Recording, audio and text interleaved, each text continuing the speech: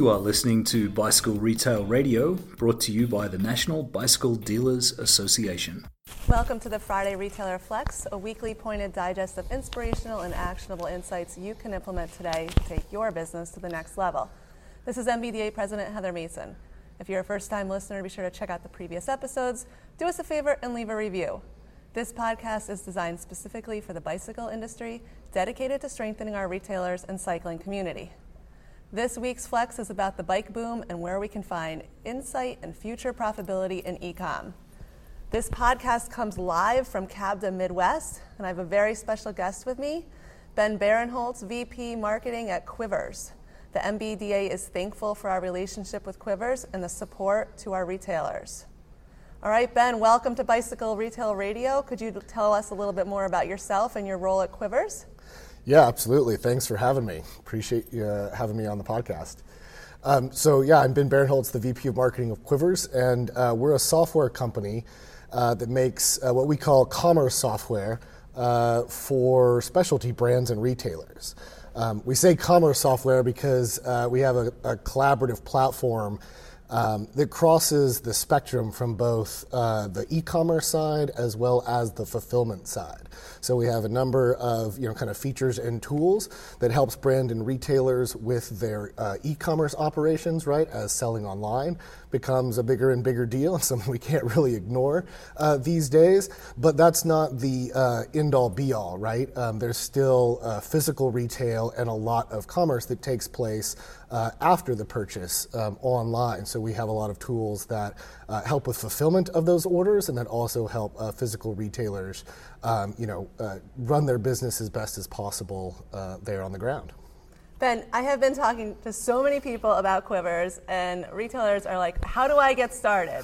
How can I work with Quivers? What's the process? Yeah, from the retail side, it's extremely simple. So the way our pricing model works out, with brands, when they sign on, there's your kind of typical software platform fees for usage and for their team. But our software is user-facing in both directions. So both there's kind of a user interface for brands, but there's also a user interface for retailers. As I said, it's really about connecting these two groups so that their online and offline, commerce operations work hand in hand collaboratively and less at odds with one another. So for retailers, the process is actually super simple. So they can get in and create a retailer account. It's, we call it a fulfiller account. Technically it can be a merchant as well, but that's a whole different discussion. So they can get on, they create this account, right? And they can populate it and put their stuff in there. And what that allows them to do is they can search through Quivers for brands they may already carry physically in store and see if those brands are already in Quivers. So some of the brands they're selling right now, on shelf may actually be using Quivers and routing orders to other retailers as well. So those they can, there's as simple as hitting a button to ask to connect with those, and we have a customer success team can help facilitate that as well, right? So it's not entirely self-service. So those retailers can connect with those brands they already know, right? And talk to them and say, hey, I'm on Quivers now. When you, take orders online on your e-commerce site, we would love to be a fulfiller. You could route those orders to our physical location, and we can mail them last mile or do pickup in store, et cetera, and it's just as easy as that, right? And we make money when the retailers make money, so we're not going to charge them anything. When they fulfill an order, they take a big cut of that sale, right, for selling that item, and we take a small percentage out of that. So it's basically free to get started for the retailers. They can start fulfilling orders, try it out, see if it works for them, really no commitment, no overhead. For them. And then for any brands they see on the platform that they're not connected with, that they don't currently carry in store, they can go through our customer success team to try and get an introduction to that brand and see if they can also, perhaps start a relationship and start fulfilling for orders for those brands as well. It sounds like a win-win. It's absolutely free for retailers. And you said it in a seminar at the show here yesterday. You said, let's be honest, you don't want to hear this, but the customer journey almost always is going to start with the customer visiting the brand website. if we can get those customers back to the retailer, we're winning, right? Oh yeah, that's always that's a little bit of spoonful of hard truth, right? I always like to watch people's reaction when I tell them that. You know, we believe in this. I mean, obviously, look, the way you sell software, you don't come up and build software and then like serve strategies and solutions to people and try to sell them. You build software based on the problems that exist. So when I talk about these things, it's not because it's self-serving that our software solves. It's like we went out and listened to thousands of brands and retailers and dug in on what the problems were and looked at the consumer behavior and went, okay, if we built software that did these types of things, that would really solve those problems. So that's what we saw is like it or not, right? We've defined what we call specialty, right? We take specialty beyond specialty retailer, and we apply that to the brand level and the consumer level. When we look at the consumers and say, these specialty consumers that are buying high-end, you know, highly manufactured sporting equipment or products like bikes or things like that, they have a lot of particular wants and needs and expectations as consumers, but they're very different than the generalized consumer, so that's going to mean one thing for us. But they're also starting to behave like every other consumer. So what I mean there specifically is this consumer group that you're selling to as a specialty brand or retailer, they both want to purchase online now, so they really do, right? I mean, yes, they're not showing up in store first thing. Like a lot of times they're in market for a particular bike, you know, not just any old bike. A novice might go shopping for any bike. You know, a specialty consumer, they have a high brand affinity, and like it or not, chances are they're ending up on the brand website first. That's what the data shows. You know, Lexus scores going up, direct traffic to brand sites are going up. We're seeing this all across the board, right? And of course, if you're a physical retailer, that should make you a little nervous and make you feel left out, because they go and they type in giant.com. That's one of the first places they go. They're not going to Walmart, they're not going to REI, they're not going to backcountry.com. They literally type in giant.com. They're a Giant person, and they go there and they have an intent to purchase. They're not there to just read up and read technical specs in the product pages like 10 years ago and it's an information-only website and then go find a dealer. That's not what they're there for anymore. They're their wallet in hand. They're ready to purchase. They want to make purchases online, just like all the rest of us. You do, I do. We love the convenience of buying online. But here's the big caveat and the good news to that. There's a second part of that consumer behavior that we're noticing is while these specialty consumers want to have that online experience, they understand this isn't socks and razors. They don't really necessarily just want to all have it delivered to their home. There's still this vital need that they have to be in store. It's just that in-store part of it is pushing down the customer journey. So they don't necessarily need to be in store at the point of purchase, but they're picking options more and more. We see this going up, right? Where they're choosing ship to store or pick up in store options. So if they buy it online, they don't necessarily want that. Certainly full frame bikes are hard to sell, fulfill direct anyway, so there's their own issues there.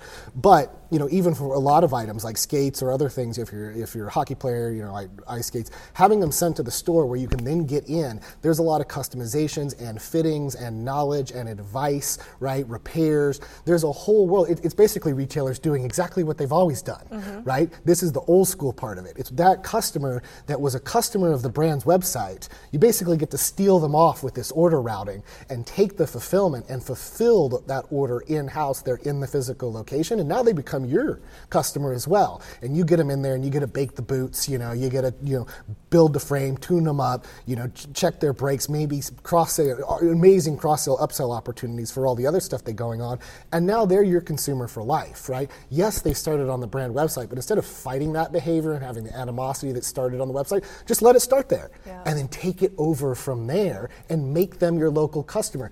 Have the front of house be about experiences and shows and community and service and repair and cleaning, right? There's still a massive, it's not just that there's a massive need for that, that is just an equal want. There's as much equal want for that in-store experience as there is for the online shopping. It's just 2 steps in the journey. Yeah, get them in the door and then wow the hell out of them and keep them as customers for life. And this is just a free way for retailers to get involved with brands, get these orders directed.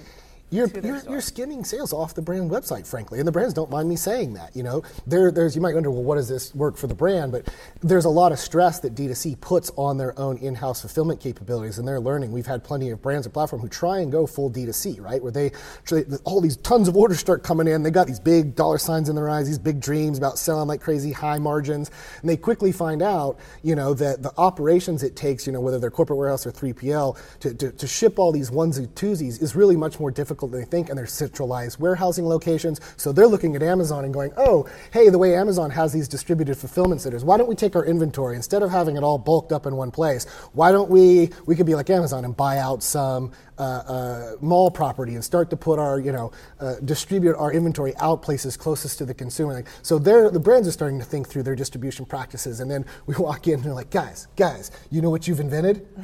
Retail network. Like, why would you build a distributed warehousing system when you literally have one? You literally have one, and you're already shipping freight out to all these places. Why not work with the retail network you currently have, big box and long tail specialty retailers, and just collaborate together and use them as your distributed fulfillment center across the country? You already have product right next to the consumer.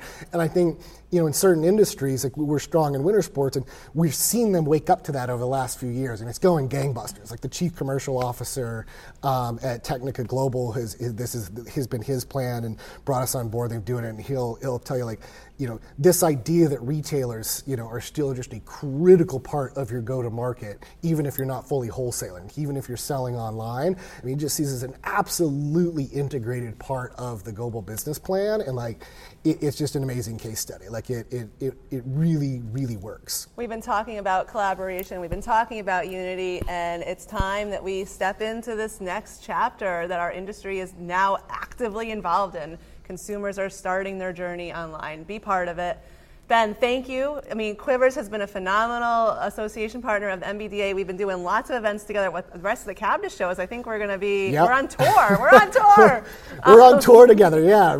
If our listeners have additional questions, they want to know more about Quivers, where can I direct them? Yeah, the website, so quivers.com. There's a demo request form on there. You can email us, info@quivers.com. You can find me on Instagram. It's just Ben Barinholtz. We're also on Instagram at Quivers Inc. But yeah, reach out to us anytime. Like I said, we have a customer success team that's always happy to spend time onboarding retailers like that. That's no that's not work for us. Yeah, we're happy. Yeah, we're happy to do it. Get you started. Like I said, it's the more everybody comes together and collaborates on this, and instead of seeing it as a us versus them thing, the stronger the industry itself is going to get. I agree. All right, if you'd like to support the show, don't forget to subscribe. Share your favorite episode with friends on social media. We appreciate your support. Thank you for listening. Now go be great. This has been Bicycle Retail Radio by the National Bicycle Dealers Association. For more information on membership and member benefits, join us at nbda.com.